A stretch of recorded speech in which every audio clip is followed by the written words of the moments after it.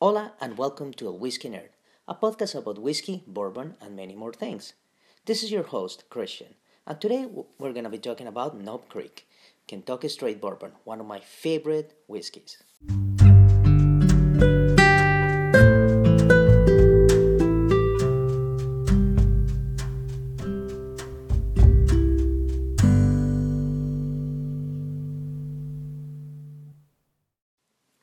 Knob Creek is a brand of Kentucky Straight Bourbon whiskey produced by Beam Suntory at the Jim Beam Distillery in Claremont, Kentucky. Knob Creek is one of the four premium bourbons put out by Jim Beam. The others are Booker's, Baker's, Basil Hayden, which is my all-time favorite bourbon, and it's a longer age all granddad, and Knob Creek. Knob Creek takes its name from Abraham Lincoln's boyhood home in Kentucky, and it's a very good bourbon. Maybe I just like the way the bottle looks and the color it has, and it has some nostalgic feel to it, but it just really embodies the look, the feel, and the nostalgia of the pre-prohibition bourbon, and it's pretty good for making cocktails. At 9 years, Knob Creek is aged for longer than a lot of bourbons. Age isn't everything.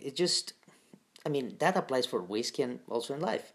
And it's just a number, is the maturity what really matters. And this is a really mature whiskey. It really steps to the plate, and for the most part delivers with taste and texture that but only can come with an broadly aged bourbon. May not be the most complex bourbon out there, but it's a really solid, full-bodied bourbon with very classic flavors, a really smooth finish, but also it has a lot of punch, and it's easy to drink. It's delicious neat.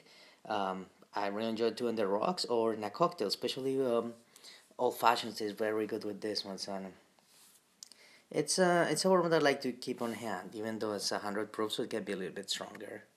Um, the primary expression of this brand is bottled at 100 proof. For the international listeners, that's 50% alcohol, and it's higher than the 50, but than the 80 proof. That is the minimal U.S. required law for being labeled as a bourbon, and yeah, it was officially aged for 9 years until late 2016 when but Beam Suntory Distillery removed the age statement from the label due to tight inventory and could not guarantee that all the bottles were aged 9 years. Um, but mid 2019, Beam Suntory announced that the age statement will return to the labels on sometime in 2020. Knob Creek comes in a rectangular bottle with a cork or twist on cap, and the top is sealed with black wax. The bourbon has a really dark golden brown color, and according to the company, this is because has a longer aging process. It allows to absorb a little bit more sugar from the wood, and that is the case with other Jim Beam small batch brands. The company describes the flavor as rich, sweet, woody, full-bodied, and almost fruity. And the aroma is as toasted nuts, grain, and oak. I do agree with this statement. Um, in 2009, Beam ran a campaign to publicize the shortage of Knob Creek bourbon, demanding the exceeded 2000s forecast when the stock began the aging process. Um, just for my listeners, if you ever try Knob Creek, I would love to hear your thoughts or the tasting notes or any opinions you have on them. Knob Creek Bourbon has won a number of accolades from spirit ratings organizations.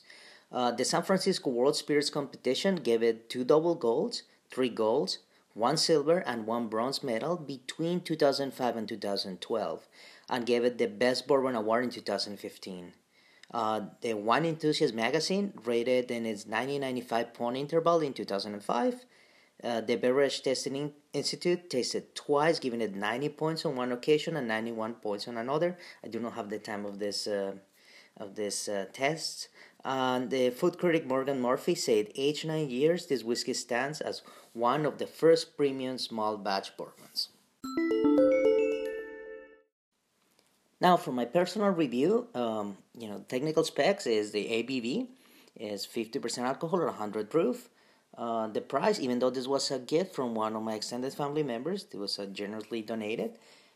You can find it here in Cleveland, Ohio, or in the the Cleveland area for around $35. The distiller is Knob Creek and slash Jim Beam with their subsidiaries. The eye is a very deep caramel, and you can notice some orange and red facets. It is quite an attractive bourbon. Looks very pleasing, very very rich. The nose is definitely the classic bourbon nose of caramel with hints of vanilla. Very enjoyable. You can take some cinnamon and maybe I don't know if I'm imagining it, but I kind of sense a little bit of maple syrup. You sense the oak, and it has a little bit of a vegetal, like a vegetal finish. I read in many reviews that there's a hint of corn or there's a corn smell, but honestly I did not get that. The taste, you feel the first thing you feel is the caramel. You taste it, it comes out rolling out of the glass, and then the second note is definitely vanilla. It's a little bit hidden under the caramel, but you can sense it. It's very pleasing. Then you get a little bit of extra different notes, maybe some corn. I'm not quite sure about the corn, but you can feel the full-bodied oak balancing out. Plenty of bourbon spice and a few notes of malt that help make it a very well-rounded palate. The feel, I mean, it is 100 proof, 50% alcohol, so it has a little bit of bite, but it's surprisingly easy to drink neat. It's smooth and warming, and it doesn't have a lot of burn. It has bite but not burn. It can be a little dry, but I mean, it is half of it is alcohol. But that is expected on this 100 proof territory. The finish, the caramel really dominates the aftertaste too, and it's follow up with some. In the finish, you sense a little bit of like cherry, maybe some other fruit that I couldn't pinpoint, and a solid wood feeling. Yeah. It is quite enjoyable. I always make the joke that since it has a lot of bite, it makes your spider sense go tingling. And I will give it an 8.9 out of 10. Well, this concludes today's episode. Thank you for listening. You can find me on social media on Instagram at lwhiskeynerd. You can send me an email to l.whiskey.nerd@gmail.com.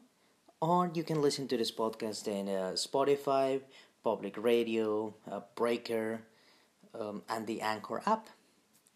If you got any questions, any comments, please let me know. If you have any whiskeys or bourbons that you want me to review, please shoot me an email, send me a comment, or just reach out on social media.